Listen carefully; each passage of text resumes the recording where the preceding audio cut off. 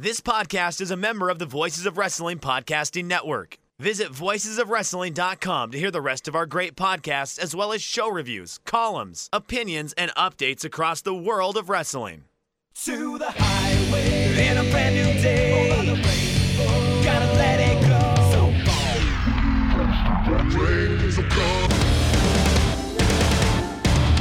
fast to freedom. Stars tonight together. Here everybody's singing.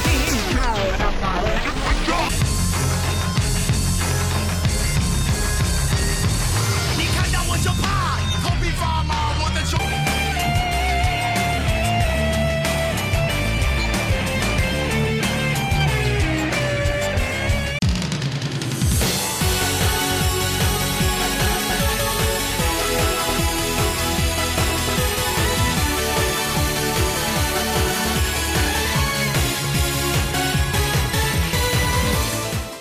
Hi, everybody, and welcome to Open the Voice Gate for December 17th, 2019.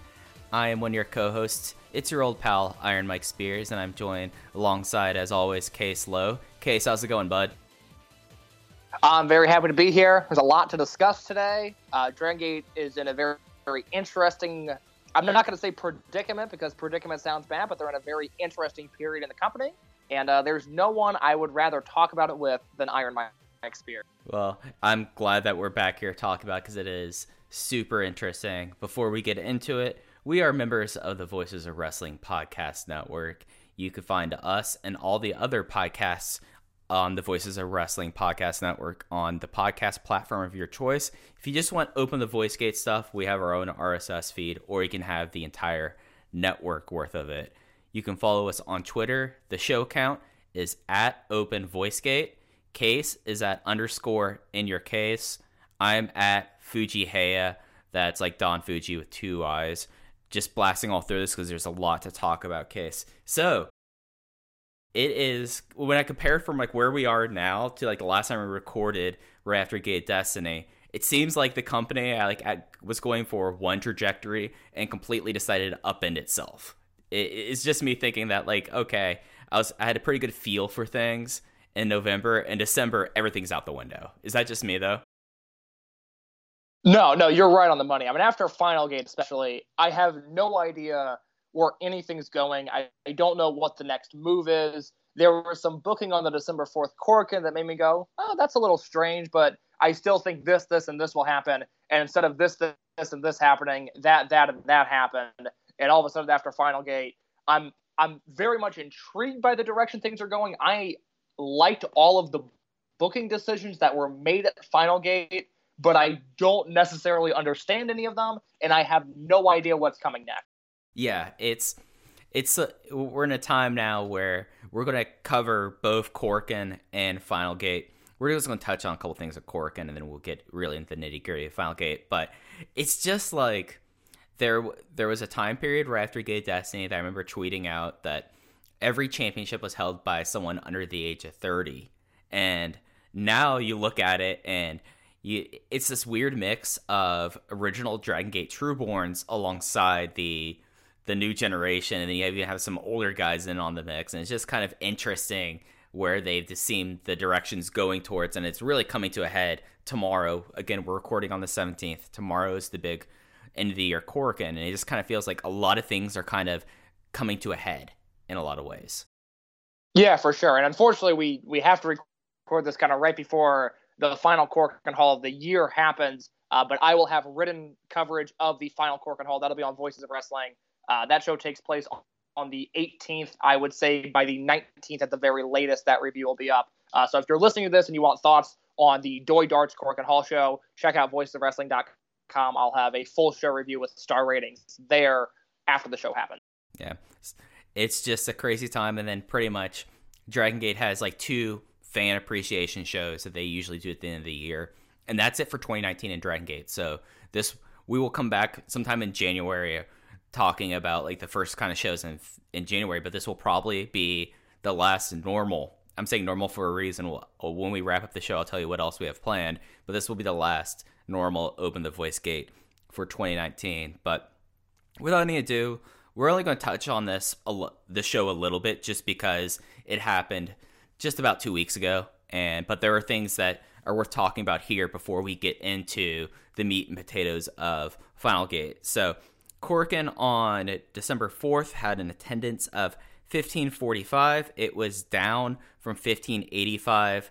Attendance in Japan has been kind of wonky across all promotions. I feel like it might be because there's a new consumption tax put in. It could be that people are just overrunning places so much, but pretty much everyone, and this includes New Japan, have had decreased draws at Korakuen this year. So it's not great that they have now been on a little bit of a slide this fall into winter, but it seems to be something that's going across the entire wrestling landscape in Japan. So, Case, this Korakuen Hall show, in your review, you kind of described it as the Dragon Gate Christmas party, but there are a couple of big moments on the show. So Case, I'm just going to read over the results, and then since this is so kind of 2 weeks back, and then afterwards we'll talk about the big moments of it, if that sounds good with you. Absolutely. All right. So there was a exhibition match to start with the rookie Kento Kafuni. He has been on a couple of the next shows, and he has his official debut coming up on the 22nd. He had a 5-minute exhibition with Kenichiro Arai. Then match 1 was the Mochizuki Dojo team versus the kind of assorted team of Yuki Yoshioka, Kota Minoura, Ho-Ho Lun, and I think his last match in Dragon Gate for his current excursion, versus Sachioka Boy, Yosuke Santa Maria, and Jimmy. Minoura penned Santa Maria in 4 minutes and 44 seconds with a German suplex hold. Match 2 was the cranky old vets team of Don Fuji and Gamma versus Hiroshi Yamato and Mondai Ryu. Fuji pinned Mondai Ryu in 4 minutes and 36 seconds with a choke slam off the top rope.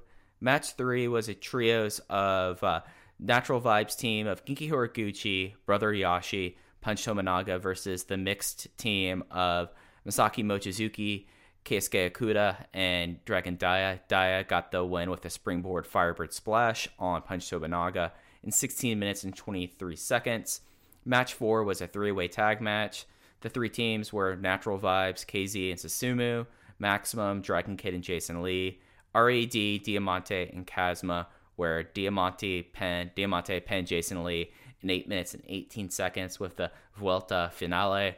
Match 5 was an 8-person tag.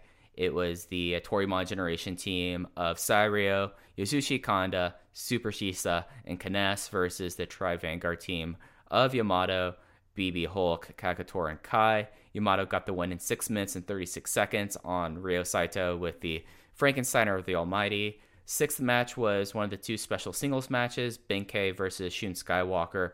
Benkei got the win in just under 12 minutes with a spear. Match 7 was a trios match that went to a no contest with Maximum team of Doyoshi and Kaito Ishida versus Big R Shimizu, Takashi Yoshida, and Hyo, when it was a double count out. Match 8 was the advertised main event, the second special singles match where there was supposed to be no seconds, and if Ultimo lost, he would be banished from Dragon Gate forever. It was Ultimo Dragon versus Ada, and Ultimo won in 17 minutes and 2 seconds when Ada looked like he stole the mask, but really it was Yoshino accidentally took it off and threw it to Ada, and that led to the bonus match, which was a trios of Ultimo and Doyoshi versus Ada and the red and green dragon masks, and green demon mask, won over Masato Yoshino with a pinfall after a weapon shot, and he revealed himself right afterwards to be Kaito Ishida. Okay, so after running that down, Case, what were your big thoughts about the show? I've really only got thoughts on 2 matches. The show overall, like I said, it felt like the Christmas, it was nearing the Christmas season where they showed up to work. You can't say they weren't trying, but they certainly weren't working as hard as they possibly could have. A lot of the undercard was just there. None of it was really bad, but a lot of it just existed, and I have no strong memories of it. I have no desire to ever go back and watch it. It just simply existed. That being said, Benkei versus Shun Skywalker, this was their second singles match this year, and I am just constantly blown away by how good of a professional wrestler Shun Skywalker has become. To me, he's been one of the 10 best wrestlers in the world this year. And I'm shocked that even within my circle, and you'll see in, hopefully in just a few weeks on voicesofwrestling.com, there's a big year-end project coming up where a lot of wrestlers are going to get their due. But I'm shocked to find out that even with the people that watch Dragon Gate, even with people that know the company and that like the house style, that Shun Skywalker is liked by many, but not necessarily adored in the way that I think he deserves to be, because this was yet another singles match where I thought Skywalker was just on another level, and Ben K was great with him, but every time I watch Skywalker, I'm blown away by the innovation. I'm blown away by the way that he continues to push himself.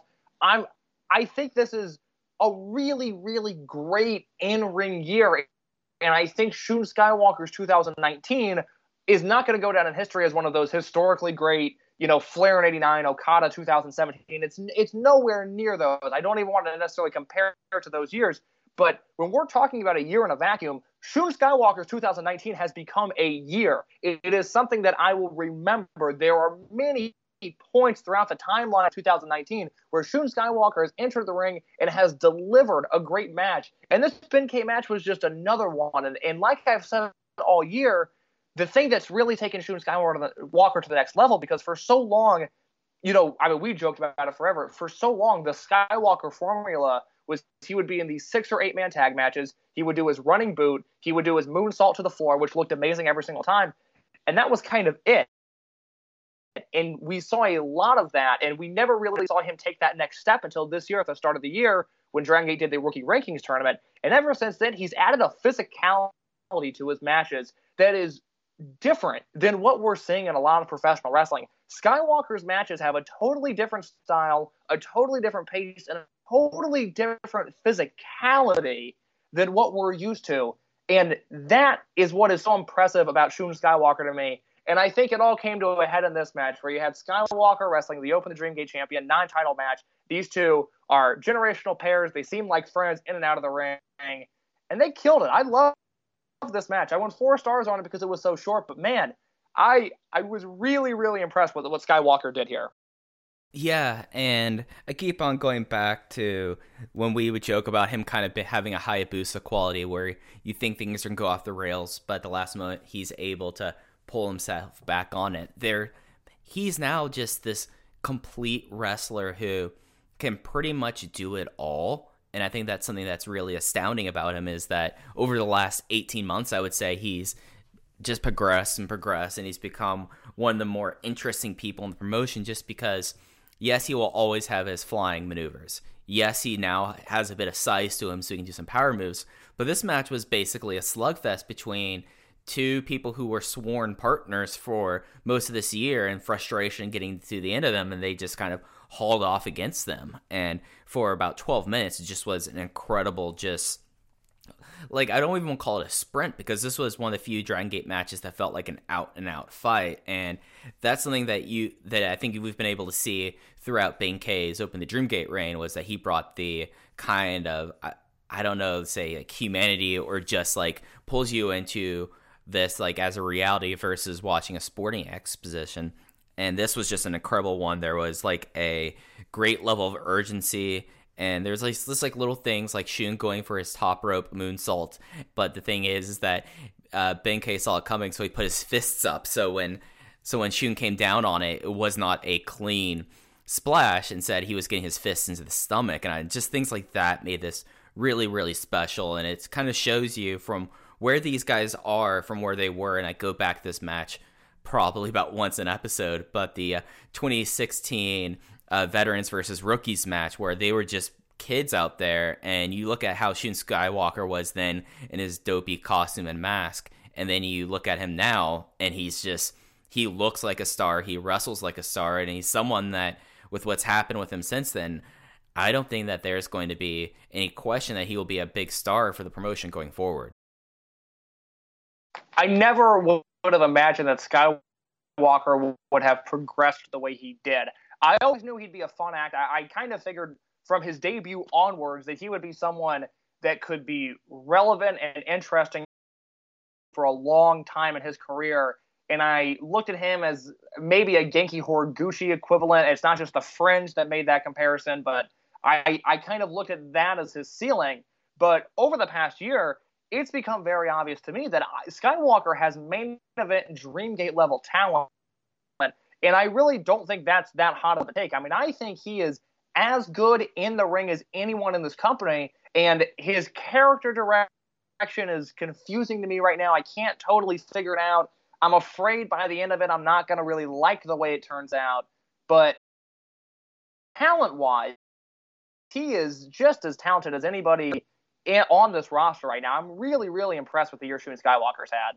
Yeah, and it's something that, as you said, Voices Wrestling will have like the big matches of the year poll, and it's going to be a little disappointing because I know I probably have in my top 10 matches this year, 2 or 3 of them might have Shun Skywalker in it, but it might just be a few of us who are submitting matches for him when he's really put together an incredible complete year. And he did this in a year where he had title matches, but he never won a title. The only tournament he won was kind of a loose tournament that they did so people would have something to do at the beginning of the year. But I mean, that's really it. So, but he's just been remarkable all throughout. And, this was just another thing where this promotion has positioned themselves for these two guys who have a combined 6 years of ring experience, went out there, had a unique match that was comfortably their style of match. It wasn't like they were trying to imitate other people on the roster. They did something that was unique to themselves. And I walked away with this going like, okay, this match was a special match. And it's a match that I don't know if I'm going to remember it as much as I remember that Rookies match from 2016 or the Yamamura versus Shimizu match from 2017, but it just was a very unique and special match. I think that's something that's worth going out of your way to watch, even if you aren't a regular Dragon Gate fan. Well, and one more point before I move on to the main event, because I have a lot of thoughts on that as well. But if you look at Skywalker's year, he's been so innovative in the way he wrestles, but he's having these distinct matches, whether it be the Pac Dreamgate Challenge match, which I think is some of the best storytelling you will find in wrestling all year. And as the year has gone on, and I've kept one eye on the North American wrestling scene, because most of it bothers me, but I still have to pay attention to it, I have become so annoyed with the misconceptions of the Dragon Gate style and the misconceptions of other companies' house styles. And when I say other companies, I'm mainly referring to WWE and this idea that they tell stories and that other companies don't. There has not been a story told in WWE this year that has matched the Shun Skywalker versus Pac story that was told during that Dreamgate match in March. It simply was not better in-ring storytelling. You look at the Mochis for hatred, a blood feud starting right there. Those two beat the shit out of each other, and it was beautiful. And then you have Shun Skywalker versus KZ at Kobe World. A spot fest, if you want to call it that. I call it more of a showcase match than anything. And all throughout the year, every match feels a little bit different. He's adding his own unique wrinkles to every match. And I think the world of him. I think he is not my pick for most outstanding wrestler this year, but I think he's a candidate for most outstanding wrestler this year. And I don't think that's that outlandish to say.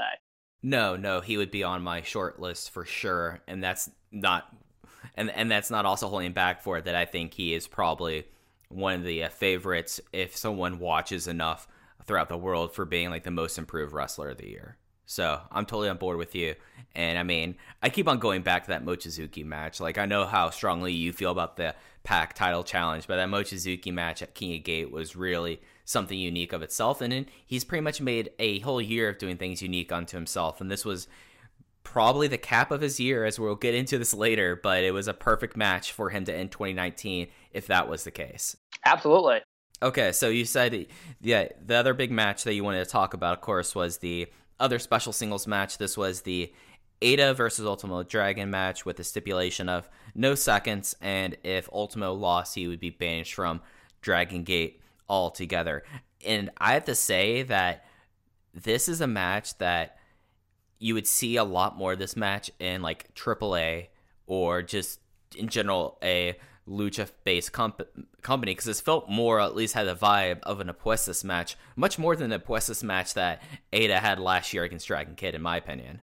Yeah, this match happened 2 weeks ago, and I still can't make up my mind on how I feel about this match. I know I really liked it, but there were points when I was watching this match where I felt like I was watching something truly great, and it's because that style was executed to such a perfect extent. I mean, this is the type of match that I didn't know Ultimo Dragon still had in him, and I didn't know that Eita had the skills capable of something like this. But, you said, it was like an Apuestas match. I got weird, like, late 80s Crockett vibes out of it. I mean, it was so old school and simple and traditional. It's funny, we just talked about the Ben K. Skywalker match, which felt like this new wave of wrestling, even if they're still doing big moves, and it might, on the surface, look like just another match. I've watched enough Skywalker this year to realize that he's doing something truly different. This match was a match out of a time capsule. I mean, I've never seen a match in Dragon Gate worked in this style to this extent. And it reminded me, and Mike, I don't know if you remember this match or not, but the Minoru Suzuki versus Yoshihiro Takayama GHC title defense from a few years ago. Do you have any memory of that match? I was not following No at the time. I know this match happened because this was during Minoru Suzuki's invasion, and like Takayama tried to stand for the company, but I have no other frame of reference other than that. Okay, well, let me tell you right now, you weren't missing much. Okay, I didn't think I was. That being said, this Minoru Suzuki, you made the right decision. I watched a lot of Noah shows I did not want to watch. But this Minoru Suzuki Yoshihiro Takayama match, it's so weird and backwards to compare it to Eita versus Ultimo Dragon, but I had the same feeling watching it where Suzuki versus Takayama was so painfully simple, and it was just two guys punching each other as hard as they could, and I was so sucked in and so emotionally invested in this match that I wasn't necessarily looking forward to when I first entered the match. Same thing with Ultimo Dragon versus Eita. I really wasn't excited about this, and then they worked it in this slow, methodical way that just sucked me in, and I'm okay with the non-finish here because I thought the timing of the Yoshino mask pull was unbelievable. I keep on watching that GIF back. I can't believe they pulled it off the way it did, because when I first saw the GIF, it was before I saw the match, and I thought Yoshino pulled the mask off.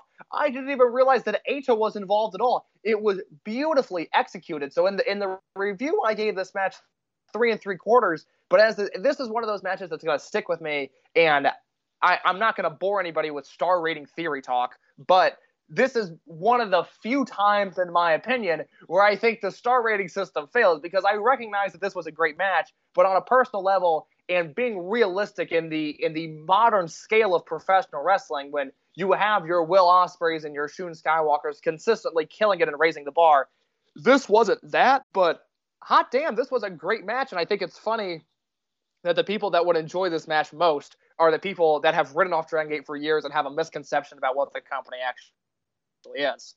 Yeah, and the big thing about the vibe of this match is, I know you were referring to like the Noah match, like Lucha Puestas, Memphis. This is the kind of match and the kind of story that the really bad NWA Power show would be perfect to have this kind of storyline going on with this, and this kind of feud and this kind of like post-match angle and all this. This felt straight out of what Crockett was. So I thought, like, when you said that this was like a very Crockett match, I think you were dead on with that. And just like the mask ripping was tremendous, and just was a different kind of match from Ultimo when we've been for like the last 5 months. And I don't think it's unfair to say somewhat bored of Ultimo's kind of the Ultimo Trios match. We have this, which was its own unique thing, and I would argue that this was the most Eita felt like a number one heel in the promotion was during this match. And I felt like what happened afterwards, and then the impromptu trios match, and then Kaito Ishida being revealed as the Green Masked Demon, was just excellent storytelling. It's something that they did it at such a level that, like, my only frustration is I wish that the crowd was even more into it, because I was really digging it. Like, this is a match where star ratings really don't matter, because it was just such an emotional moment, and it was a great kind of thing where like, you take a step back and you're like, okay, Eita found his generational partner in Kaito Ishida. I mean, people forget Kaito Ishida has been wrestling since 2014, so I mean, there is some overlap there, but at the same time, they now have like a focus thing, and adding in Ishida completely changes the complexion of RED, and it makes the promotion a lot more interesting. And I didn't think that something that Ultimo Dragon would do at the tail end of this year would be that extra fuel to the fire, but here we are. Mike, I'm not being condescending when I say this to people that might take it as such, but if this Ultimo Dragon versus Eita match would have happened on NWA Power, people would be losing their minds. I mean, if this happened on NWA Power, it would finish strongly in our Voices of Wrestling Match of the Year poll. I truly, truly believe that. And there's no racial implications at stake. People aren't not watching this match because it's two Japanese guys. I think people aren't watching it because it's Dragon Gate and people don't understand what the company is now.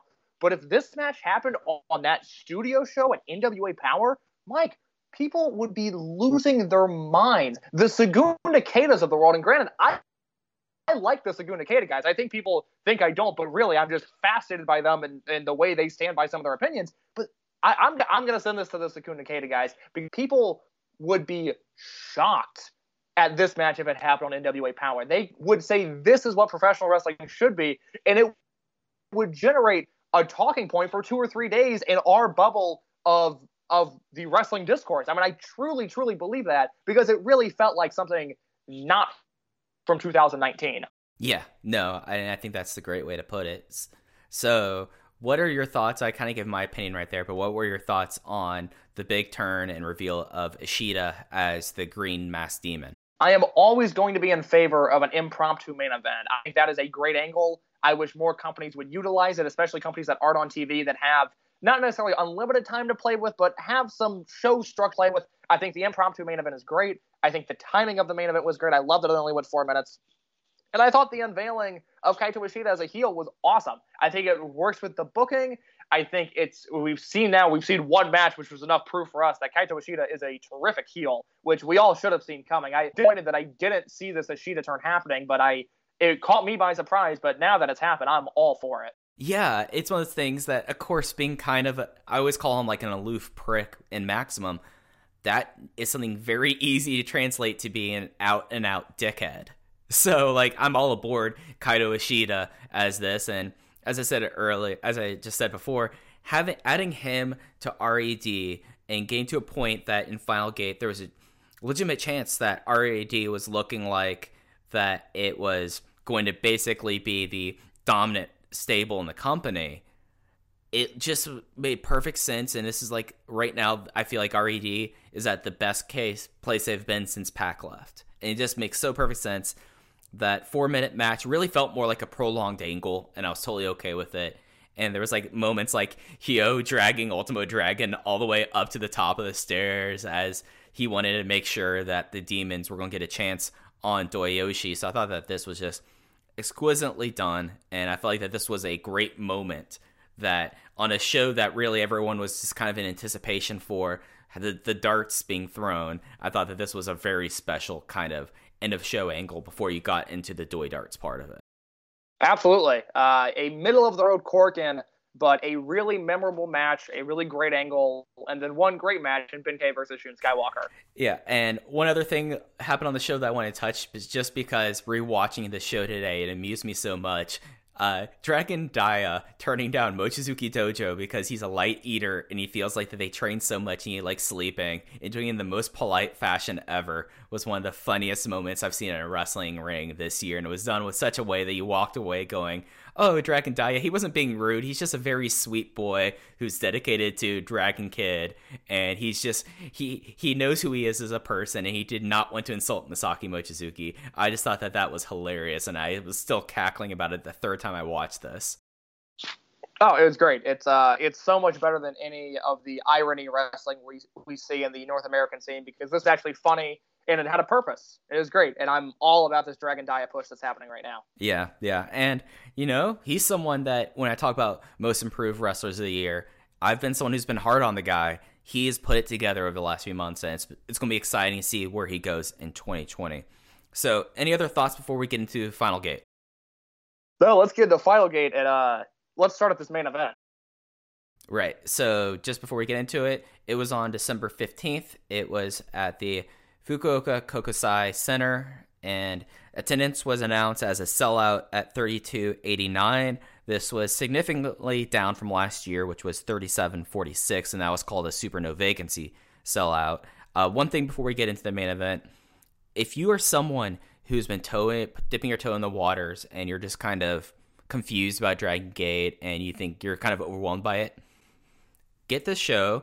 and watch the English version because Lenny Leonard and Larry Dallas had probably the call of the year throughout this entire show. They were excellent here. Well, let's talk about them right now because, and we've been very transparent about it for the first 2 shows that Larry Dallas has done and then the first one that Lenny Leonard did last month, that we provided notes for them and we were very involved, or I guess I should say involved to an extent, over just their research and what they were going to expect, and we helped them out a lot with those first 2 shows. We provided no notes for Final Gate. It wasn't anything intentional. I know for myself, I did not have time to sit down and help out Larry and Lenny with what they had going on. Mike, I don't know about you, because it was something that I knew I couldn't do, so it was never discussed. And they went out there and they just did such a great job. And I'm transparent because if they weren't doing a great job, I would let them know.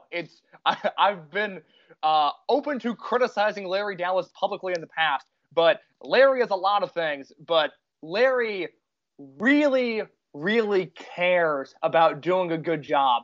And quite honestly, it's awesome to see. And I have the utmost respect for the way he's handling himself and how seriously he's taking this position, because he wants to see Dragon Gate expand into the West, and he wants them to become a major player in that scene. And I think that's awesome. I obviously support that. Lenny Leonard is the best play-by-play man in wrestling. I said that for years when I was watching every single Evolve show, even when no one was watching Evolve, and then when everybody was watching Evolve, and now I'm not even watching Evolve. No one is watching Evolve. But Lenny Leonard is the best play-by-play man in wrestling. And these two did such a tremendous job on this show. They had some lines on the undercard that I just thought were genuinely hilarious. I really like the chemistry they have. And then once the business end of the card begins, they are all business. They are so serious. And they give the product just an extra layer that I didn't know I needed in my Dragon Gate viewing. I was very concerned when they first brought in English commentary that even if the commentary was good, I wouldn't enjoy it because I've been watching Dragon Gate for my entire time as a fan in Japanese commentary. But I'm glad to be wrong because Lenny and Larry did such a good job. I will say this. They did not know the finish of the main event as it was happening. They did not get the match results, at least for this match. I don't know about for the rest of the card. But everything you hear them calling was 100% genuine. They were completely sucked into the match, and they had no idea that by the end of it, we were going to have a new Open the Dream Gate champion. Yeah, it was an outstanding call. I've talked with some of them since then, and the biggest way to show support, because Dragon Gate wants to do this forward, is watch the shows in English, because they'll get the numbers saying, okay, we've had so many people watch this, because there are plans going forward to greatly expand the English language presence, but the best way to show that you want this is to watch the streams, tweet about it in English, and because what Dragon Gate has to do, and I'm not going to peel back the curtain so much, is that all the people watching it in English, all the people talking about it from Western Twitter accounts or just like engagement, is stuff that they could use to prove this is worth it. And Case and I have been open in the past about our feelings about the Dragon Gate network, but this is, if you're someone who's like towing your line about this and you kind of like go at this, there are some really awesome things that could be potentially happening with the Dragon Gate network for Western audiences, but you have to show that you're interested in that this is something that they could build to do. And I think I say that without kind of going too deep into the weeds and things I shouldn't be talking about, or I'll get some angry DMs later. But yeah, like they did an incredible job. They have great chemistry, and the way that they called this Open the Dream Gate match between Naruki Doi and Ben-K was something special.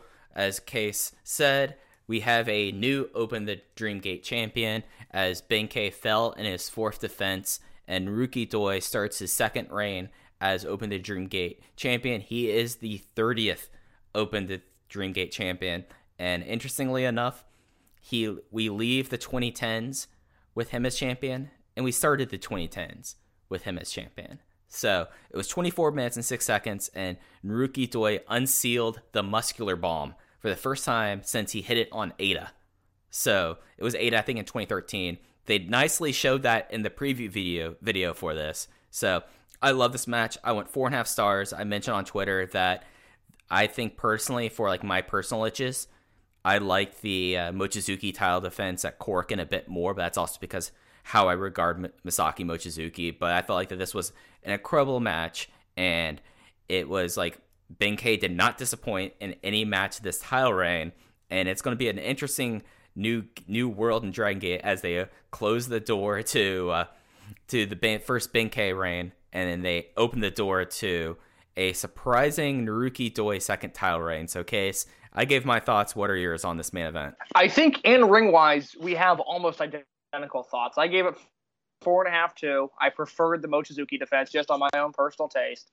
But this match had some really incredible stuff in it. I mean, the Bakatari sliding kick counter from Ben-K Spear is one of the craziest spots I've ever seen. And we've talked before about, first of all, how great Ben-K Spear is, but more importantly, how great the counters to Ben-K Spears have been. And this Bakatari sliding kick is now at the top of the list. One of the best counters I've ever seen. One of the best moves I've ever seen. It was unbelievable the way Doi hit that. As for the result, I'm stunned. I said in the preview on voicesofwrestling.com that this was the one Ben-K defense that I was fully confident in him retaining, because I thought there was a chance he could lose to Yamato. I thought there was a chance he could lose to Yoshino, and I thought there was a chance he could lose to Mochizuki. Never in a million years did I expect him to lose to Naruki Doi. Yeah, I think I was the only one who said, okay, this is the one time I could see them changing the title belt on it, and I still thought of it still as ultimately not a coin flip scenario. I just thought that, okay, he was going to beat Mochizuki. There was no question there. Yoshino, I felt like he was going to get the win back there. The Yamato title chance, I mean, they like having zero defense first champions, so I couldn't take that in my mind. But this one, I was like, okay, with the way that they're building it, and with the state of Maximum right now, and with how Naruki Doi was either 8 or 7 title challenges or title matches since he won officially the Dreamgate title match, I couldn't discount it out of my mind. But I still was kind of stunned. And for like Naruki Doi, the general emotion he showed on his face after winning this match was something like really touching, because this was a guy who constantly he currently had the longest streak of unsuccessful title challenges, and he ended the year with this after Maximum, when Kaito Ishido left. Like for that 2-week period, Maximum was pretty much dead. Like, I feel like it's fair to say there was 4 guys and no one had any titles, and it was more realistically when we'd be talking about, so when they're going to put down Maximum now. It looks like it's about time to put down Maximum. Now we don't know now. And that's not to say like we haven't really got into this. This was a great first title reign for someone who's going to be the cornerstone of the company going into the 2020s. And I feel like that, if anything like this... Oh, go ahead. Oh, yeah. It just there should be no discourse on whether or not this Ben-K reign was a failure or not. It was a complete success. In ring-wise, attendance-wise, the Ben-K reign was a positive one from every aspect. I just never would have imagined it would have ended as soon as it did. Right. Yeah, like that's the thing is, I could have seen this be one of the year-long reigns that could have happened, but if this was the stopping point, I think ultimately we will have to judge on how Naruki Doi's reign is in 2020, but it makes sense. It's just shocking. So what I want to ask you from that is, where do you think Doi falls historically now? Because I have a real hard time rating Doi in a lot of different aspects. You know, in 2016, the Pro Wrestling Only message board did the Greatest Wrestler Ever project, where you ranked your 100 greatest wrestlers. I watched more tape for that than I care to admit. I watched wrestling that I didn't want to watch, that I will never watch again, that I did not enjoy. But I came away from it truly appreciating the Dragon Gate style even more and more. And I think, other than maybe Alan Forel, who has been right all along in all of Alan's opinions, and PWO consistently told him he was wrong, but his time has played out. Alan's proven to be right. That is a discussion for another day. That is just something that still bothers me deep down inside. But the point is, when I was doing that project, I had a lot of Dragon Gate guys on my list, because watching all of that footage, and granted, part of it is personal taste, but I truly believe that Dragon Gate is just wrestling a superior style of wrestling. But Naruki Doi was not on my list of the 100 greatest wrestlers of all time, and I never really even considered him. And historically, I just have a hard time now that this Dreamgate reign is happening, and I will have a better picture of it when the Dreamgate reign ends, so we'll know how exactly this turned out. But it's really quite the career of being bottom of the totem pole in Toryumon to having one of the most exciting turns ever at the start of Dragon Gate, at the start of 2005.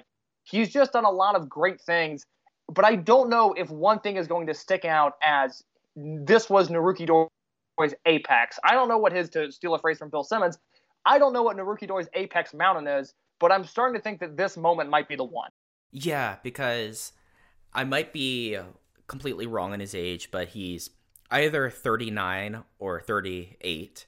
He's someone that, as you said, in T2P, he was considered one of the lower positioned people. Up until Blood Generation, he was more often than not a lost post. He had a fucking baseball gimmick, folks. Like, that's how, like, in a time period where people were getting, like, more and more serious gimmicks in the Dragon system, they had him be a baseball player because his last name was Doi, and there's a famous Yomiuri Giants player with the last name Doi as well. So, like, his first 18 years of his career went in one trajectory, and I feel like we have to, before we address the big elephant in the room being his first title reign, my big thought about Naruki Doi up until this, and this possibly being his mountaintop, to steal a phrase of the from NWA Power, I think that I always thought of him as the premier tag team wrestler. You know, like, he was someone that was in Doyoshi, which is, if not the single tag team on Dragon Gate's Mount Rushmore, it is the most prominent one. And then also my favorite tag team, Doi and Yamato from Mad Blankey into Berserk. But now, as you say, it's going to be interesting to see what his apex is going to be. Like, is this truly his mountaintop? Because at one time, after he turned face and left Berserk, and before the formation of Maximum, when it was kind of like Doi Yoshigun, it felt like that the crowd was more behind him then than now. But he's always been someone that the crowd has liked since pretty much his most recent heel turn. Like, he was always kind of the one that he was the heel that everyone liked. But now it's just like, okay, where do they go from here with him? Because he's someone that has had these title challenges, but it's been a long time since he faced Yamato. It was 2016 when he faced Yamato, and then Dead or Alive 2017, the cage match. Mochizuki, I can't even remember if he ever had a title challenge against Mochizuki off the top of my head. Yoshino, of course, he faced Yoshino last year at Dangerous Gate, but there's just all these, like, fresh matchups available for him. And it's interesting to contrast this because I said we need to talk about this beforehand. Naruki Doi's first title run was not regarded very well at the time, and luckily I think history and how people watch Dragon Gate has changed, because it was the longest title reign of Dragon Gate history at that time, had the most Dream Key defenses at the time. He faced off against fucking Akebono, one of the worst Dream Gate matches not involving Cyber Kong. One of the worst Dream Gate matches involving Cyber Kong. I mean, that match is really bad. Garbage. Yeah, it's garbage. And then the Koji Kanemoto title defense, which I liked. But it's interesting because that's what we have to refer back to. So, Case, I know you're someone who's watched a lot of his tape. What were your thoughts of his first title reign? Yeah, I'm looking at the list now, and I think I've seen all of these matches but two. So he wins the title from Shingo at Final Gate 2008. I don't really love that match. No. He's got a 27-minute defense against Taku Iwasa. Yeah, I remember that match. I like Taku Iwasa. Mm-hmm. I don't know if I need 27 minutes of Taku Iwasa. That sounds like a long match. It was one of the things where this was when Kamikaze was formed and Taku Iwasa was trying to become a top flight wrestler. So everyone was like, oh, he should go for the Dream Gate. And that became a big angle. And he had like this big match that it was okay. Like, I might be the Western fans' biggest Taku Iwasa fan, but it's not worth going out of your way for. To the Kanemoto match, to the Akebono match versus Masato Yoshino. He headlines Kobe a Dream Gate versus Brave Gate match against Shima and wins that. I think that's one of the weakest Kobe World main events there is. Mm-hmm. He has a very long match against Susumu Yokozuka for the Dream Gate for the Dream Gate title, which I believe Lenny Leonard did English commentary on that match for a bonus DVD on an early Dragon Gate USA release. If I remember correctly, it was Dragon Gate USA, not Upright. It was the show with Davey Richards versus Mochizuki. It happened in Chicago. I hate that I know that much. I don't remember the show name, but I already know I know too much. I believe Lenny Leonard did English commentary for that. There's a BB Hulk match, which I don't like that much.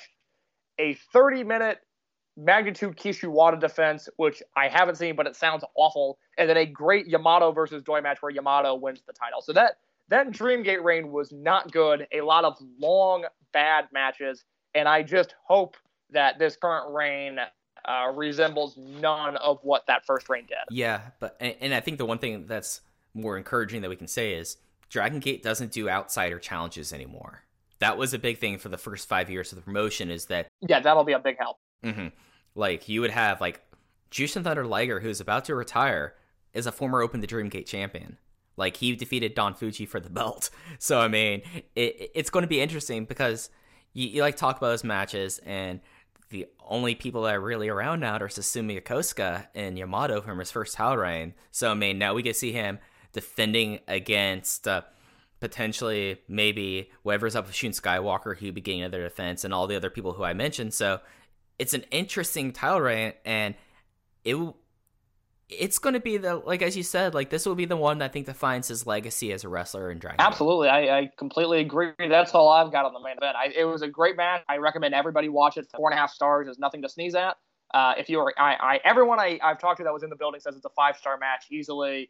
On tape, it came across as 4.5, but also, and we'll discuss it kind of when we go big picture, but this was a weird show that at times it was very hard for me to get into. So I give it 4.5 on the first watch. Yeah, this was, I'm trying to think if we want to go big picture now before we go down the rest of the card, because that is a good point. This was a very weird card. I don't want to say weird in a negative way. It's just like weird in that, like, as I said earlier, like, it seemed like it was going on one course, but this was then basically going completely in the opposite, not an opposite direction, but going completely in a different direction. So it's something that, like, this match by itself was outstanding, but the overall card had a lot of interesting stuff. Nothing that I would call outright bad. Like, everything on the show was either decent to very good, but this was easily the standalone match of the night. Yeah, well, let's do this. I'll give my big picture thoughts. You can add to that if you want to, and then let's go opener through Twin Gate match from there, because I think it will put the show into a better context. As for me, big picture, there was just a pace to this show, and the way the booking happened with the way these matches played out, that just I could never get going with this show. I never felt like there was a strong momentum. I wanted one match after another, and it just seemed like every time things picked up, the next match would be a little bit of a letdown, or the next match would go a little long. And by the time I got to the Dreamgate, it was just like, oh man, all right, this show's been a lot. And this show was a lot in a good way, but by the time I got to the Dreamgate, I was just like, oh man, all right, here we go. All right, one more match, because I could never get into a rhythm with this show. But as a whole, there were 2 great matches, a lot of really fun stuff in between. So I give it a thumbs up even before we kind of break it down in smaller pieces. Yeah, absolutely. This is a thumbs up show. I probably liked Kobe World more than this one, but I think I like this show top to bottom a bit more maybe than Dangerous Gate and Gate of Destiny personally. And I think you're absolutely right when you say that this was an unrelenting show. It's about 4 hours, and there's not a lot of fat to the show, so it's something that, like, that's why I say, like, if you're wanting to, like, get into Dragon Gate, this is the show to get in on, because everything happened. Like, for lack of better words, everything happened here, Case. Absolutely. Yeah. It just is like, this is like a snapshot show that when we, like, talk about 2019, this show is the snapshot of what 2019 in Dragon Gate was. And it's a lot. There are some exceptional things. There are some funny things. There are some things that have you scratch your head, but at the end of the day, I give it an unreserved thumbs up with it, and those are, I guess, were my big picture thoughts, and it set the stage for what can be a very interesting 2020. Okay. Yeah, let's go from the opener now. Is that what you're cool with? Absolutely. So the opener was a Tribe Vanguard versus Mochizuki Dojo match, where it was the Tribe Vanguard team of Kai and Kagatora versus Yuki Yoshioka and Kisuke Okuda. Yoshioka got the win in 9 minutes and 12 seconds on Kagatora with his reversal Samson flash pen. I thought that this was a fun opener. I really enjoyed everything about it. I think, like, talking about Larry and Lenny, there was a great call about when Okuda went for the danger zone, his move of the year, Hurricane Rana into the arm triangle. That was incredible call, and I thought this was a very fun opener. I feel like that it definitely like puts you in a frame of mind that what's going to be going on with these Mochizuki Dojo kids as we move on to 2020. Yeah, this match was weirdly good. I mean, I really, really enjoyed this for a Dragon Gate opener, and I was joking with somebody earlier this week that I feel like every Spark Hall, I write the same exact review for the opening match. I just plug in different names. But this was not like an opening match at all. I mean, this really got going and told a story. And Yuki Yoshioka, and you mentioned it on Twitter, but Yuki Yoshioka is approaching scary good levels for how little he is used and how few prominent positions he's been in.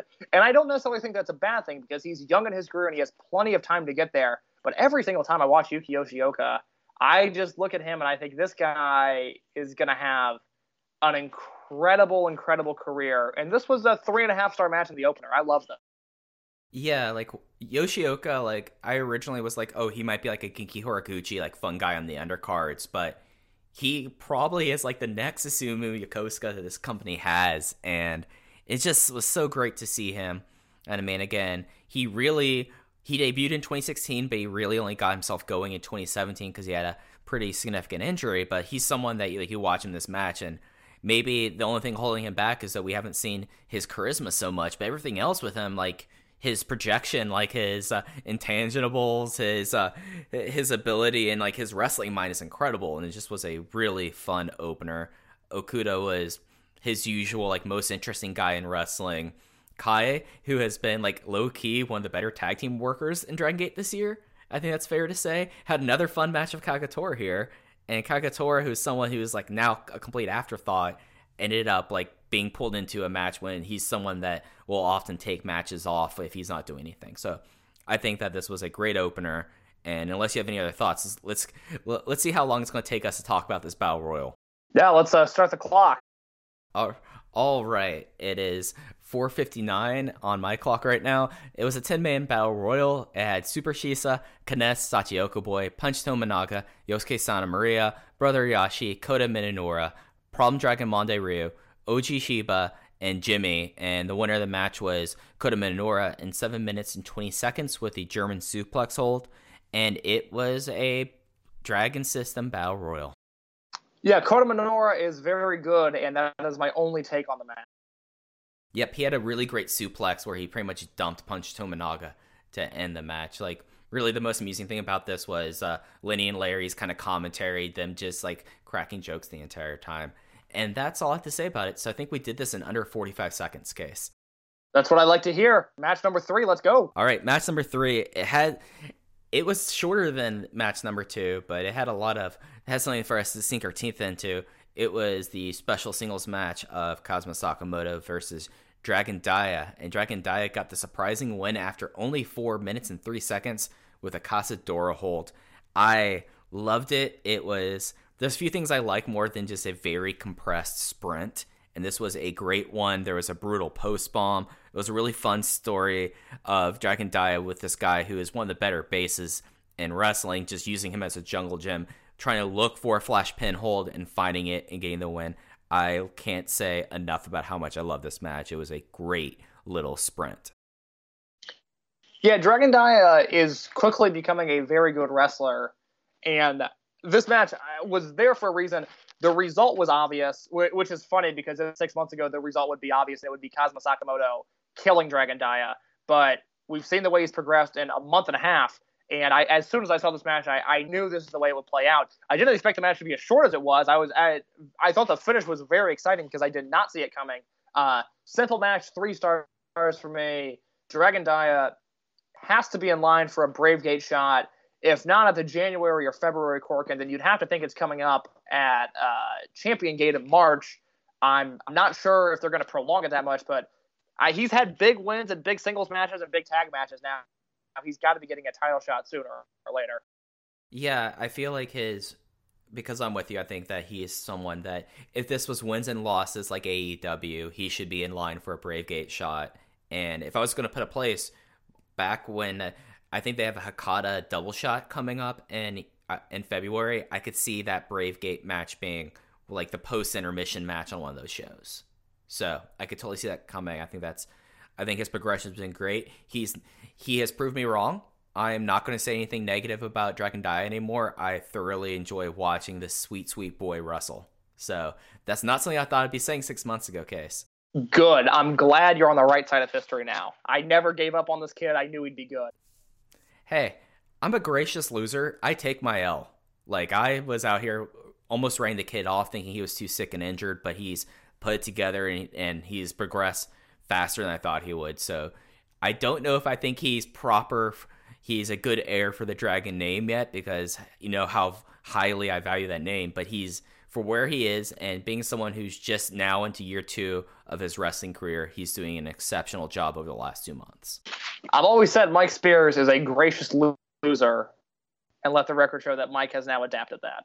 Hey, it's something that if I'm wrong, I'm wrong, and I'm willing to admit it. Just like there's one moment on this show that we'll get to further on where finally something I called in 2016 happened. So, you know, sometimes I'm right, sometimes I'm wrong, but I'm proud to see Dragon Dia kind of continue stepping up. All right, match 4, 20th anniversary celebration series, extra volume. Before the match, it turned into a Luchas de Apuestas, mask versus hair. Of course, we're talking about the legendary, the famous, world famous case, Hollywood Stalker Ichikawa versus Naomichi Marufuji in a special stakes match.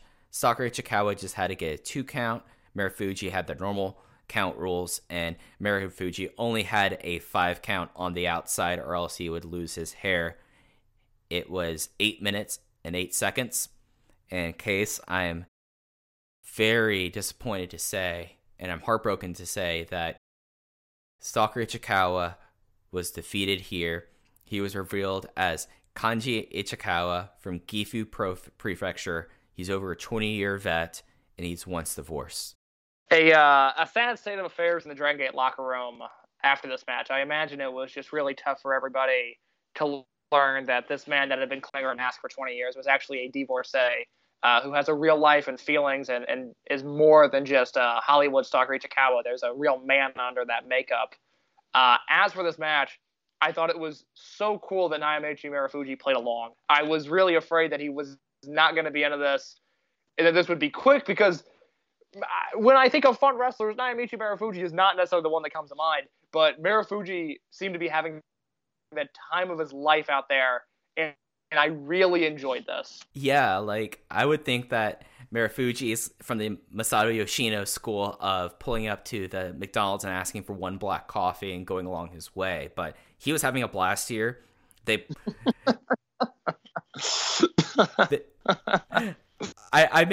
a definite category of guys in wrestling who are just no fun, just love wrestling, and that's where I put both these guys. So I'm glad he played along with this match and played to the stipulations, played to the 2 count versus 3 count, played to the 5 count to the outside, and it just was a incredible comedy match. It was great to see these guys having a good time, and you know, for someone who's now watched Dragon Gate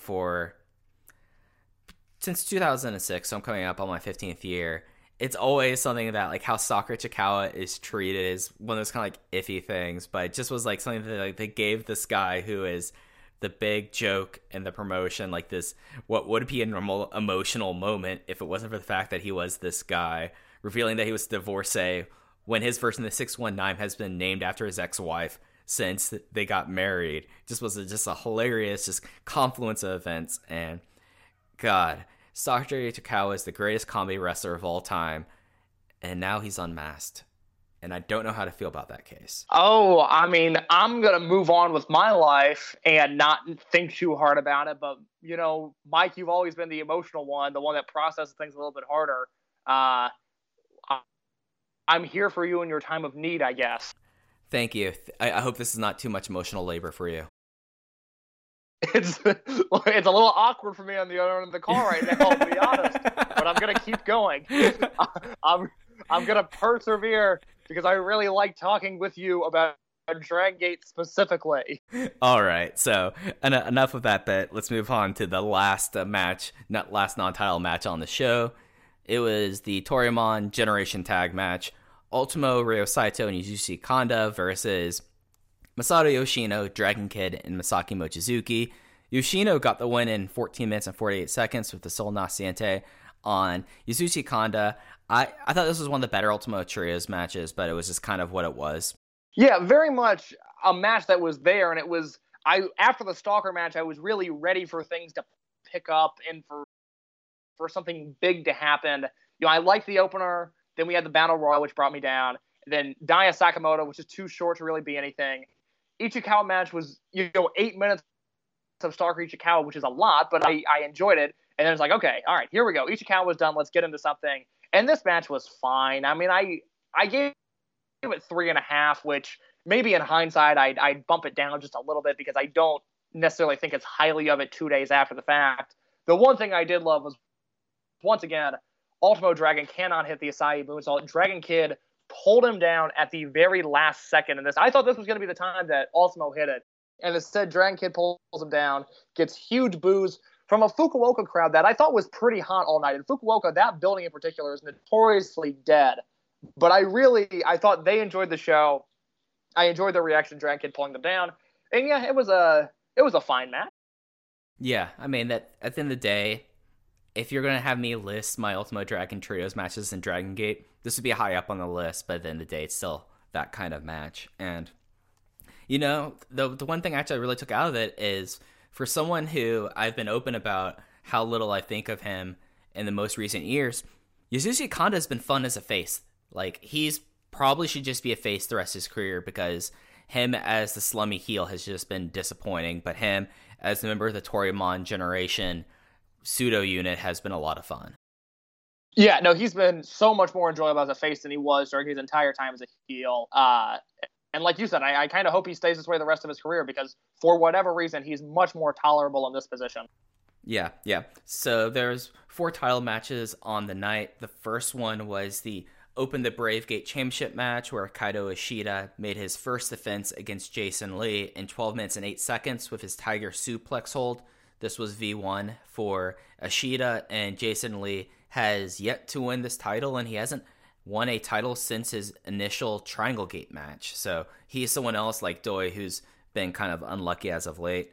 I love this. I felt like that the video did a great job of building this match. I felt like that both Lenny and Larry did a great job talking about the betrayal that Jason felt like he had from Ishida. And it just was a fun, good Brave Gate match, and it kind of gave us the idea of who Ishida is going to be as a heel, and I'm kind of excited to see how far they're willing to go with him being the just biggest asshole in the world, and I like it a lot. Yeah, this was, other than the main event, this was the best the English commentary was all night, because for whatever reason, Lenny and Larry just nailed the story of Jason Lee here and made me even process this story in a way that I wasn't necessarily thinking about, where, Lee is from Hong Kong. He doesn't necessarily speak the language, and when you don't speak the language, the people you spend the most time around become your family, and in Dragon Gate, that is your unit, and your unit becomes your family. And Kaito Ishida turned his back on the family, and they mentioned that when they were doing their entrances, and for whatever reason, that just really stuck with me. And it gave me a new mindset for this match. It gave me a new perspective to look at. And I knew the match was going to be great, because we've been talking all year about how great Kaito Ishida is and how he's delivered at every new level and new opportunity he's been given. Jason Lee is someone who, yes, he had a Brave Gate challenge earlier this year, but it was on a smaller show. The crowd wasn't right. The feeling wasn't right. It was a filler defense to get Susumu to Kobe World. But Jason Lee is unbelievably talented. He's now been in Dragon Gate for 2 years. He came in and was a revelation. We were all like, oh my God, I mean, this is really fun. And he's gone from a fun undercard act to someone who should be taken seriously. And this was his biggest match to date, the biggest match of his career, I think that's safe to say. And he delivered. I know some people were not a fan of the salt attack and the box and the finish and how abrupt it was. I thought it worked given they protected Jason Lee in that sense, and I'm all for that because Jason Lee is really an incredible talent. He's someone who I don't really ever think is going to be a Dreamgate challenger even. I think that would be a little unrealistic for what Jason Lee is. But whether it be the kingpin of a Triangle Gate team, a Force and a Twin Gate team, or a Brave Gate champion, I think those are all realistic futures that I would like to see Jason Lee achieve. Yeah, and it's something that you kind of see this as one of those things going to 2020 now that with what's going to be the state of Maximum now that Naruki Doi is champion and now they're down to 3 other members, that if they're going to go for a Triangle Gate team, you have your Triangle Gate team. And it's a totally strong Triangle Gate team, and that's something that I think is entirely realistic for Jason Lee. And with Ishida, I mean, if you're going to be frustrated about RED and heel hijinks and Dragon Gate and like that sullying matches, I'm sorry, but you're getting angry at the baby for wetting itself. Like, this was the time they chose to do it, and they did it really just here. Like, there wasn't as much in the Triangle Gate match, and it was effective. And the big goal now is to take Kaito Ishida from the level he's at right now as a heel and get him to a position where he is not just the number 3 in RED. And the way you do that is you have to find some ways to get heat on him. So, yeah, he's not going to have squeaky clean wins. I mean, it was the same case for both Yamato and Naruki Doi as heels, so it makes sense. And I didn't think that took away anything from this match. Yeah, it's a good combination of forces at play. You had the obvious evil in Kaito Ishida and the obvious good in Jason Lee, and like I agree with you, I don't think it took away from the match at all. And it's something that I think that this was, as you said, one of the better calls was on this match, and I think that they did a great job of explaining this about Dragon Gate, because it's one of those things that, at least from what I know, you really do. Other than like the bus rides where they have like the singular bus, like if you are the foreigner and you are in a unit, you are relying upon your senior members of the unit who might have the dinners planned, might have like the workouts planned, and you do basically live with these people. So I feel like that they tapped into that realism in a really great degree as well. But that's all I really have to say about the Brave Gate match, unless you had something else to add in. No, Triangle Gate match is up next. All right. Open the Triangle Gate 3-way championship match for... It's been a while since they've had one of these matches. When Dragon Gate has a 3 or 4-way match, it is multiple falls, and it goes until there's one team that hasn't had a pinfall or submission against them.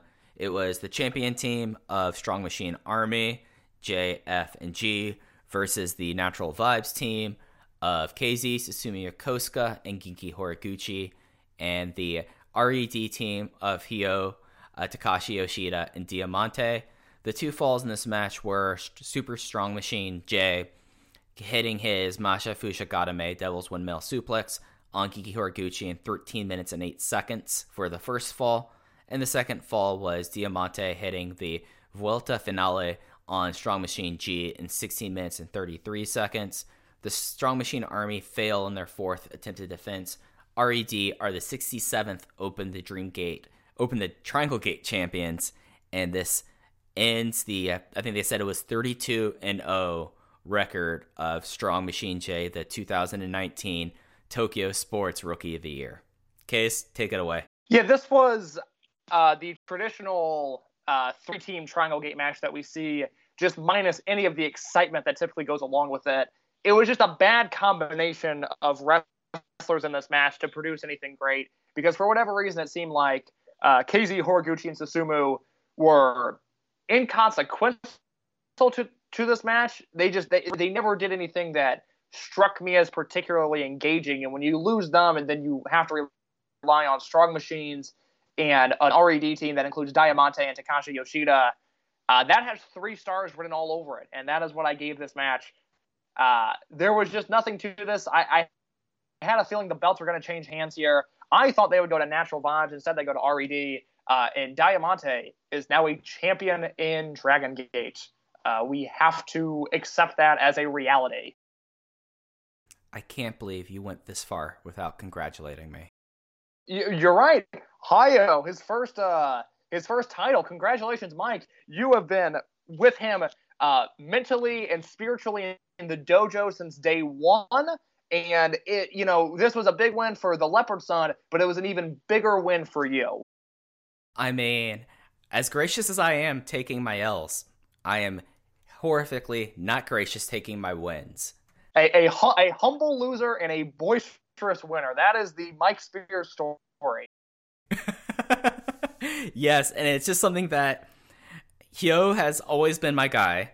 He has been someone that, dating back 2016, I saw something in him that I guess it took a while for the rest of the promotion to see in him, that he's someone that you could trust a title with. He's been exceptional this year. He's really kind of got his career back on track, and he's become something really exciting. And, the best parts of this match were parts of Hyo or Strong Machine Jay in it.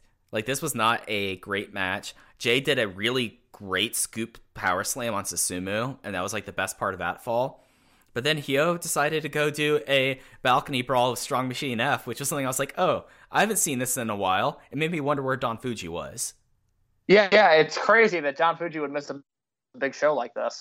Yeah. So, yeah, this was not a great three-way match. This was, as you said, it's weird because of how big of a Triangle Gate team the Natural Vibes team were, that they were just, as you said, inconsequential.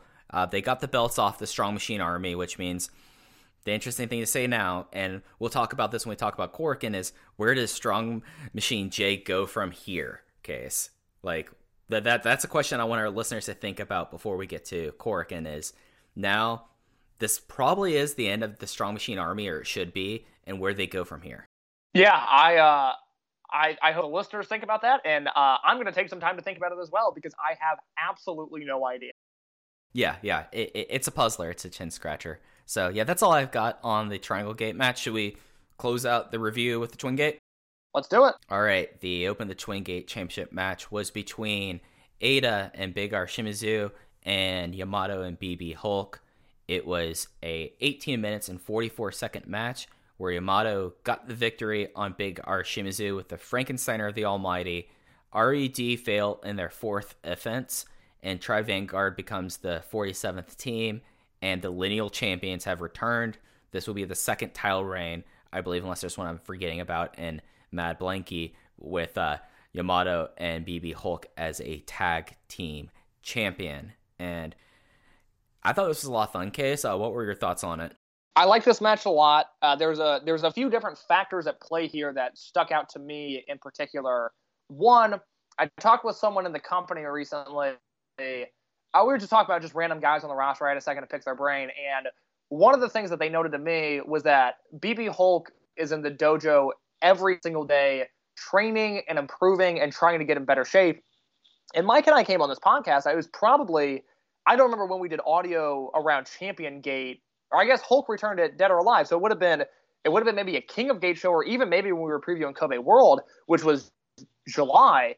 But we had a serious conversation about whether this would be the end of BB Hulk's career or not, and if he was going to retire at the end of the year, because BB Hulk went from being just this chiseled granite athletic freak, this dancing freak, into this goth freak that we knew for so long. And then once he wrestled Shingo at Final Gate 2014, and he got pretty badly hurt in that match, we kind of saw him go from BB Hulk that we know to, well, he's in good shape, but he's not in BB Hulk shape, to he got hurt and then came back and it was, oh, he's not in good shape at all. And that's kind of where he was at this summer. And we've now seen him transition kind of into, well, this is probably as good as it's going to get. But BB Hulk has been moving around really well on the Korakuens. He's been moving well in the house shows. And he had a particularly good outing in this match. And it made me happy to see not only that he looked good, but that he was able to look good in victories. So before I continue, Mike, how do you feel about BB Hulk in his current state? I think that he went from someone that I was expecting to be in a Kness or Monday Ryu role where he gets 3 minutes in a multi-man tag and that's it. He'll come in, do the mouse, maybe do a version of the EVO, and maybe get a finish with a final flash, and that would be it. To someone that now, it's basically like his neck was never even broken. And I think that's fair to say. And he just looked incredible in this. And it's a shocking transition.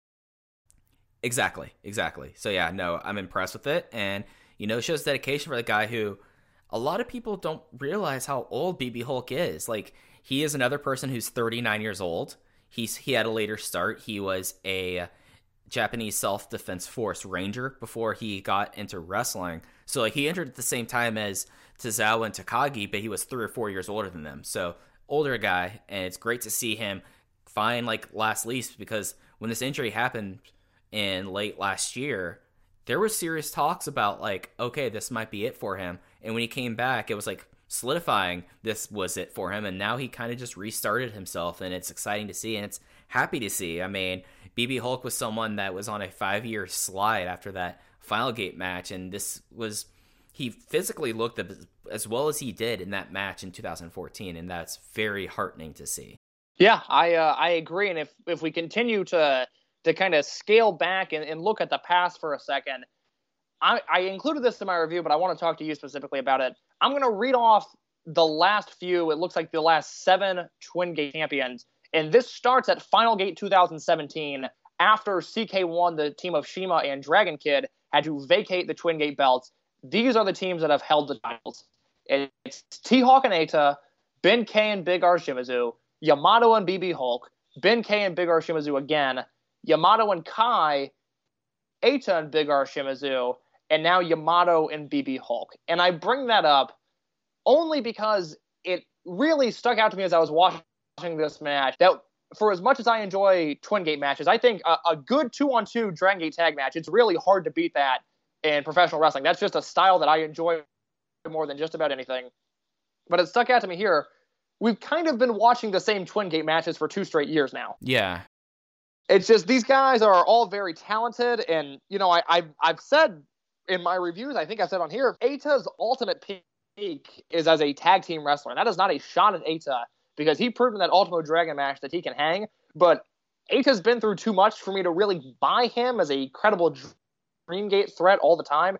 Eita's a Twin Gate guy I'm sold on. I understand that, and I'm on board with that immediately. But, T-Hawk and Eita and Big R Shimizu and Ben K, Yamato and BB Hulk, Yamato and Kai. It's just, these are all talented guys, and for a guy like Yamato who does not need to be anywhere near the Dream Gate, I understand why he needs to be pushed and he's there, but it's not quite stale, because there's been 7 title changes in 2 years and the belts have changed hands, and we've had really good Twin Gate matches, but I would like a fresh team in the mix, let's say. Yeah, and I think that's one of the things that I've found kind of interesting about that when you list off those teams, where I have like a certain fondness for T-Hawk and Eita that, from their 2013-2014 team, but they're not a team that in that last reign really felt like too much. Yama Hulk, I was all aboard on, and I thought Yama Hulk was great use of both those guys, but that was also because, as you said, they had to keep Yamato away from the title, and I still like that's something they're doing in the future. But the things that like I remember and I am really positive about when we talk about the last few years and the Twin Gate scene were more often than not the challenger teams, talking about like Masaki Mochizuki and Shun Skywalker, talking about Kai and UT, talking about just name a tag team that's challenged against them, Naruki Doi and Jason Lee. I've enjoyed those a lot more than I necessarily have around the champions, and it makes you wonder, is this going to kind of be the veteran or the you aren't focused on belt going forward? Because the way you laid it out there, it certainly feels like that was the case, at least for the last few years. Yeah, I would agree. It's again, it's not bad, but I'm ready for something new. Mm-hmm. Right. And it's just, when we go now that 3 out of the 4 titles change hands at this show, the 4th title changed hands at Gate of Destiny. So basically everyone is either a fresh champion or a champion that got the belt and has one offense. It's in an interesting place because as we say, like what the direction of the promotion is going to be, but this is the one that kind of feels most like a reset. We're resetting, and in a lot of ways, the lineal champions are back being the champions again, and now I guess like the hope is that Hulk's body is going to hold up, and it gives Yamato something to do, and makes you wonder like what's going to be the thing that for a unit that's now approaching its 4th full year, what's going to happen with Tri Vanguard going forward in 2020? Because when a unit gets this old, and especially like Tribe Vanguard, you start wondering like when are they going to take this unit out back and put it down? And I've said that so many times about this unit, and now they have champions. Now they have a championship again. Well, when you look at the big picture, RED is continuously growing and growing and growing, and they're adding a new member 12 hours from, as of when we're recording this. I do have to wonder if, you started the decade basically with Blood Warriors Junction 3, if something similar is around the corner, and maybe that's a way to kindly end this Tribe Vanguard unit, which I did not, when it was formed, I could not have imagined it staying around for as long as it has, but it is. And, there's been good moments and there's been bad. But the fact is, Tribe Vanguard has been around for 4 years now, and I just don't know how that's possible, but more power to them, I guess. Yeah. And you look at a 4-member maximum unit as well. Natural Vibes has just existed. Like, it does feel like that we could be seeing another unit warfare time period coming up ahead in Dragon Gate. I would have to agree. As for Final Gate, just a recap on the big picture there, unless you have anything else to add. An enjoyable show. I think it's one of those where you can bounce around maybe a little bit. For sure, watch the main event. I think watch the Brave Gate match, watch the Twin Gate match, and watch the opener, because Yuki Yoshioka is someone you're going to want to be ahead of the curve on. Mm-hmm. Absolutely. Like, I think that going into 2020, I don't know if he is the most interesting guy alive, but he'll be one of the more interesting guys to see as the promotion move forward. But yeah, thumbs up. This is a great starting point for Dragon Gate, because especially I felt like that at the time Blood Warriors and Junction 3 was a great time because it was basically one side versus another, and I feel like we might be seeing that again. It's good that we're talking today because we have a show that, as you mentioned, is going to be in less than 12 hours from, it will be the Tokyo finale of Dragon Gate's 2019, their 20th year as a system. Fantastic Gate 2019. There will be English commentary. It is going to be Larry Dallas and former Dragon Gate USA and English mastermind Jay will be doing commentary for that, so that should be pretty exciting. It's a 7-match show. In case, do you want to just talk about like the big moment matches before we really like? There's a lot on the show that is kind of filler, but there is some really interesting things going on here. So, Case, how do you want to take this preview? Well, I want to talk about the big moment, first of all, which is that Larry Dallas and Jay are doing commentary together. There are not more opposite humans on the planet than Larry Dallas and Jay. I am so excited to see what that's going to be like. I like both of them in the brief interactions I've had with them, but they are so drastically different humans. The idea of them sitting at a table together for 3 hours is very, very funny to me. Yeah, this is a chance for a Gorilla Monsoon and Bobby the Brain Heenan for the new generation, if there ever was one. Yes. I'm looking at. Go ahead, Mike. I was going to say one last little joke about this. Larry, if somehow you listen to this before you do the show, bone up on your skateboarding terminology. That'll help you out here, buddy. Larry, unironically, you can DM me with any skateboarding questions you have. I can probably answer them because I'm super cool. All right, so it's a 7-match showcase. Of course, the main event is the Doi Darts special 4-way 6-man tag, and the rest of the show, I mean, there's a couple key matchups. The big ones, BB Hulk and Kai versus Masaki Mochizuki and Keisuke Okuda, Benkei versus Strong Machine J, Susumu and Yashi versus Dragon Kid and Dragon Dia, and then we're getting some more RED matches with Ultimo, Ryo Saito, and Kenichi Arai versus Shimizu, Yoshida, and Diamante, and then Speed Muscle versus Kaito Ishida and Kazuma Sakamoto. This will be the last match, I believe, for both Jimmy and Diamante for this tour, and I don't know. Diamante will be back because he's a champion, and I just hope that he brings Jimmy along with him with that. So that's really kind of your match previews. The Doi Darts match is Ada, Kota Minoura, and KZ versus Yamato, Gamma, and Genki Horiguchi. So we get a real Hazard reunion right there. Kagatora, Hio, and X, and probably the Mike Spears trio of Hollywood Stalker Ishikawa, Don Fuji, and Yosuke Santa Maria. So, Case, how do you want to take this? What match do you want to talk about first? Well, as I'm looking at this card, I really like this card. There's a lot of interesting things on it. Let's go top to bottom. Let's start with the main event. There's an X at play here. I don't know who that X is going to be, the person that teams with Kagetora and Yo.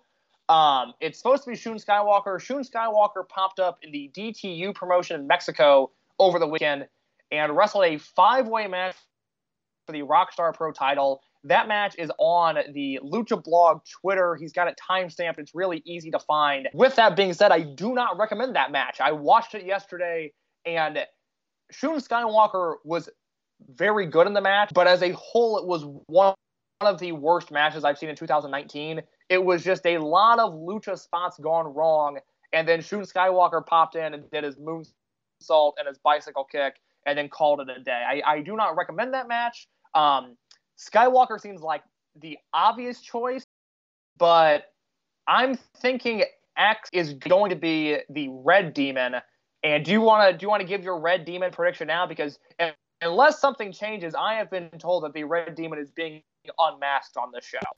Yeah, I said this on Twitter before we recorded. I just can't shake the feeling that it's going to be Dragon Kid. Really? Yeah, and I know that's kind of a preposterous thing, but it's something that it just seems to make a lot of sense for me, and I think that it's something that could be pretty special.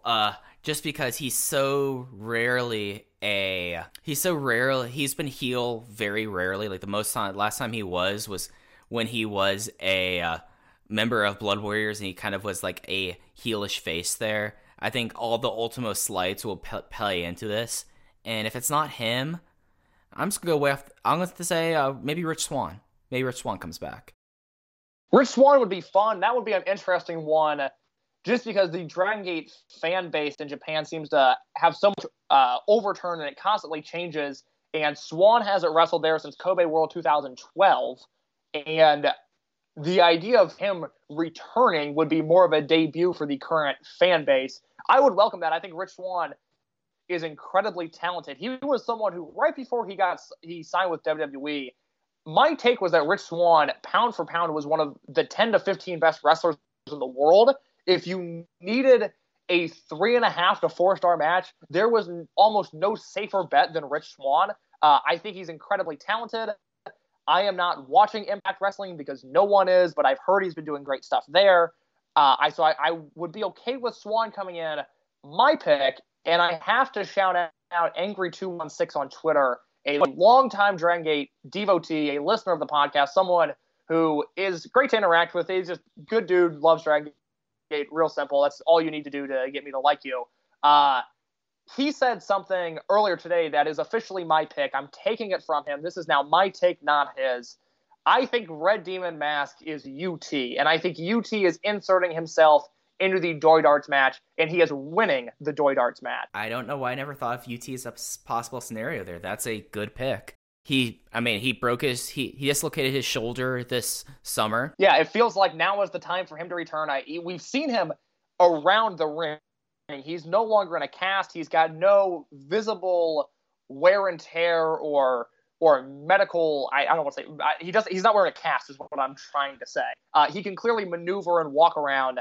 I think he's ready for an in-ring return, and I think he turns heel at Korakuen Hall. And then looking at this, I'm trying to think of, okay, so the matches that it could happen during, the one that would be most impactful would be match 2 then. Because, or I guess he turns heel in the beginning of the match on Yamato and then removes himself and says he's teaming with Yo. So, there's possibilities there. I definitely could see that happen. I would be looking at the Red Demon Mask when he's out there for presumably matches 5 and 6. And if you see a smaller human, it is probably UT, because I think they can do it in a way to where they have him turn. I would think they do an angle kind of in between matches 6 and 7 where Ashita comes out, introduces Red Demon Mask. Red Demon Mask maybe turns into UT. UT inserts himself into the main event, something like that. I don't want a fantasy book. That's boring. But there are ways to do it to have UT on the show as both UT in the Red Demon mask, and then again as heel UT. Yeah, no, totally. Okay, now that gives me some food for thought. Maybe my Dragon Kid idea was a little bit too off the board there, but UT I definitely can see being a strong contender there. Yeah, absolutely. That's my big thought on the main event. I'm going to move on to match 6 unless you stop me real quick. But this is Speed Muscle Doi Yoshino against Kaito Ishida and Kazuma Sakamoto. Interesting implications here. When the card was announced, Ben K was Dreamgate champion, but now it is Naruki Doi, so we've got a Dreamgate versus Bravegate scenario here. I have no strong takes on this match other than that I think it's going to be outstanding, and I look forward to watching it. Yeah, no, this is now a champion team versus champion team match, and I think that's really interesting. And then for match 5, you have 2/3 of the the Triangle Gate champion team against the Toryumon generation, which would be kind of interesting as well. Yeah, that's one of those matches that I just hope there's a clean finish. I really am going to get annoyed if that's another double count out. Yeah. But yeah, match 5 is certainly there. There's a lot of names there that can be real hit or miss. Match 4, on the other hand, you've got Yokozuka and Brother Yashi against Dragon Kid and Dragon Dia. Do you think there's a possibility Dragon Dia pins Susumu Yokozuka here? I think that the more likely finish is him pinning Yashi, but I can't discount that out of hand now. Yeah, I think that's far more likely, but I can't rule it out. And I think you talked about the Hakata double shot in February. Once you said that, I said, oh, well, that's where he'll challenge for the Bravegate. And I think the wheels get put in motion for Dragon Dia, future Bravegate challenger in this match. Yeah. And then, of course, match 3, where you get to discover probably what the big direction is going to be with both Ben-K and Strong Machine J. I assume that the Strong Machine Army might be done here. Might have been done at Final Gate. Ben-K no longer has his sworn partner in Shun Skywalker here. And I feel like these two guys make a lot of sense if we just take them out of their partnerships as a possible, like we were thinking that there might have been something that was going to happen with Ben-K, Keisuke Okuda, and Shun Skywalker. Obviously that never happened, but when you have someone who's a lone wolf for this long as both Ben-K and Strong Machine J have been, you start to wonder, when are they going to start uniting, getting themselves together? And this seems like a natural point, if there is going to be a point, for these two guys. Yeah, Ben-K needs a unit, and he needs one quick. I was shocked that they kept him solo his entire Dreamgate run. I assumed he would be partnering with Skywalker. That never happened. Okuda's off in Mochizuki Dojo. So I could very easily see this being the formation of something here. It's a huge test for Strong Machine J, and a huge test for Ben-K, because Ben-K's had great matches against Masato Yoshino and Masaki Mochizuki and Naruki Doi. But I think you and I could have great matches against Masaki Mochizuki, Masato Yoshino, and Naruki Doi. This is a chance for Ben-K to carry somebody younger than him to an engaging match. And I think it's very important for both men that they don't go out and lay an egg here. Yeah. And I mean, Ben-K was the longest tenured lone wolf champion who wasn't an outsider. And that's something that does not happen very often in Dragon Gate, and certainly did not happen in the previous eras of Dragon Gate. And this is another test for Ben-K. I mean, I constantly talk about my checklist I have for him. This is not necessarily the highest box on the list, but have a match with a rookie when you lead them through that kind of match, because you assume that he'd be the one leading them through the match. And this is going to be another thing on the Ben-K future ace god of Dragon Gate checklist is, can he do this here? So it'll be interesting. Absolutely. Match 2, BB Hulk and Kai versus Mochizuki and Okuda. I once again hope Okuda and Kai beat the ever-living hell out of each other, and I join in on the party. This should be a fun match number 2. Yeah, this is just going to be the Vine of what's better than this, just guys being dudes, the match. That's really all I can say about this. And the opener is the standard 10-man tag with Sachi, Mondai Ryu, Punch Tominaga, Hiroshi Yamato, and Oji Shiba. There is a lot of sleaze coming off on that side of the tag team. And then the other side is Kanda, Kness, Jason Lee, Yuki Yoshioka, and Jimmy. I like to see Jimmy look strong in his farewell. There was the scattering of an OG versus Jimmy feud that never really came to pass. Maybe Jimmy can get a pinfall on OG to end his current tour. That would be very nice. That'd be exciting, because you're right. I kind of forgot about that, but they really teased that there was something in the works there, and then OG kind of disappeared as he typically does. But it's a Dragon opener. I will write my 75 words on it and then never think about it again. Yeah. I'm just like looking at that one side and, Sachi, Mondai Ryu, Punch Tominaga, and Hiroshi Yamato. What a hive, a scum of villainy right there. Yikes. So that is... Yeah, that is something. Yeah, so that is the final Korakuen Hall and English commentary show of the year for Dragon Gate. It will be on at 6 p.m. Japanese Standard Time, which I believe that would be 4:15 Eastern Time. And let's see if I can do this off the top of my head in case I'm not looking this up, but I'm going to look this up as well. It will be about 8:15 GMT, I want to say. I'm probably wrong on that. I'm going to look up to verify it. No, 9:15 GMT. So not necessarily a... Yeah, I was going to say, you were asking the wrong person there. I was just ready to kind of see if I can make that. So, yep, that's the last big show. There's still 2 more shows, I think, for the rest of the year. I think they have a KBS and a Kobe show to end out the year, but those shows are basically fan appreciation shows. Not a whole lot usually goes on there, but we will see. Whoever's Red Demon Mask will probably be working as a heel. Is it going to be Dragon Kid? Is it going to be UT? Is it going to be Lupus Mastani? We will find out in less than 12 hours. So, Case, before we end this episode of Open the Dream Gate, we've already talked about Shun in Mexico. No indication of how long of a trip this is going to be. This could just be him doing something until January when they come back. It could be that he shows up at Korakuen tonight. Who knows? Do you have any indication on how long you think Shun is going to be on this somewhat excursion? I would expect him to return in January and have a new direction. I think it'll be a short stay in Mexico, but I hope he's still there, and I hope he has another match or two that makes tape. It's fun to see Shun in a different environment. Yeah.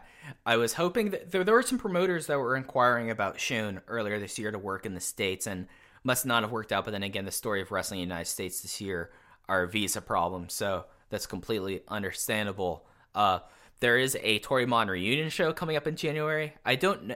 It's promoted by Dragon Gate, so I assume it's going to be taped. The only thing we really know is that, quotation marks, invitations have gone out to every person who was in Toryumon. If you've listened to this show, you should know who to expect and not to expect on that show. But we know that Ryo Saito is. We know that... Yeah, that feels like a lie. Yeah. I mean, there's one person in particular who will not be on that show. I'm willing to put the $10 of my wallet on that. But Shuji Kondo's been announced for it. I expect we'll probably see Takuya Sugawara on that show, sadly. But that's coming forward. But the last big thing I wanted to touch on this episode is, as we saw at Final Gate, there is a new name and logo for Dragon Gate as they enter their 21st year. They've gone from their official name being Dragon Gate Entertainment to Dragon Gate, one word, Japan. And the new logo was done by people who've done the former Muscle anime. And they are friends of Ultimo Dragon. And it has like a dragon head on a crest. And they had the first kind of indications of that at Final Gate with the entranceways and the new ring mat and apron. And I didn't actually ask you about it. I'm pretty nonplussed about it. I think it looks fine. It'll be something I disregard after time. I'm interested to see if this means new titles, but Case, what do you feel about the new logo and name? Oh, I have no strong thoughts on the logo. I think it looks nice. I won't wear it on a t-shirt, whereas I would wear the old Dragon Gate logo on a t-shirt. But I kind of have a no skull/demon looking policy on what I wear, and the new Dragon Gate logo falls under skull/demon looking. So it's going to be a no from me there. But it's a nice looking logo. I hope we get new belts. As for the company name, I hand that over to Mike. I don't pretend to understand business in that sort of way. I don't know if this has any implications to the OWE begrudging partnership, but it is a new name company, and it means Ultimo Dragon is going to be here probably until the end of his career, which is not bad. It is just different, and it is something I have to get used to. Yeah, so Mike's very broad business corner, I guess. To my knowledge, speaking to people within who are closely affiliated with OWE and just my general read of the land and other conversations I've had before, what I expect this to mean is that President Okamura, who was the founder of the original Dragon Gate and was, for a time, the president of what was called Dragon Gate International, which was the booking office for the former Dragon Gate wrestlers in OWE. I get the sense, and I've been told, but not specifically, that things have changed, that he's completely gone now, that CIMA now is entirely in control of that. And if anything, this might be like a formal sever between the two groups, because I know that CIMA is the promoter on record of the upcoming OWE Korakuen show on the 30th. For Dragon Gate Japan, I don't really think this has a lot of changes with their corporate structure. President Kido has said that when he came into office that he was looking to have it for about 3 to 5 years and hand it off to the wrestlers. Now that Ultimo's in, wouldn't be surprised if he becomes the figurehead president in a few years, whereas the current people who have been running the company behind the scenes continue to run the company behind the scenes.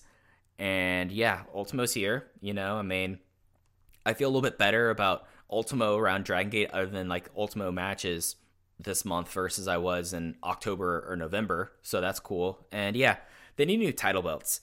That the Brave Gate has already had a restrapping. The Twin Gate, one of the belts is completely broken, and they basically have had to glue the old Dragon Gate logo onto it. And the Triangle Gate somehow have existed for 15 years without needing to be replaced. So I expect that we might see new belts for them. The first indications looked like they had a lot of new sponsors. So business-wise, this seems like to be a good move, and I expect to see the new crest on the map. Probably not tomorrow, but I expect to see it on the first shows in 2020. So yeah, that's my sense of it, at least business-wise. I think that if anything, OWE, Dragon Gate, this might be the formal complete sever between the two, if that makes any sense. Yeah, no, absolutely. So unless you have anything else, I think that's it for this episode of Open the Voice Gate. We will be back once more in 2019, Case.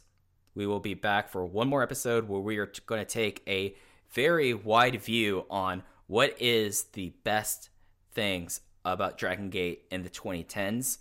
You all could probably expect that around New Year. Like we'll have that out around then. But that's going to do it for this episode. Case, anything you wanted to hit or plug before we get out of here? As always, you can follow me at _InYourCase on Twitter.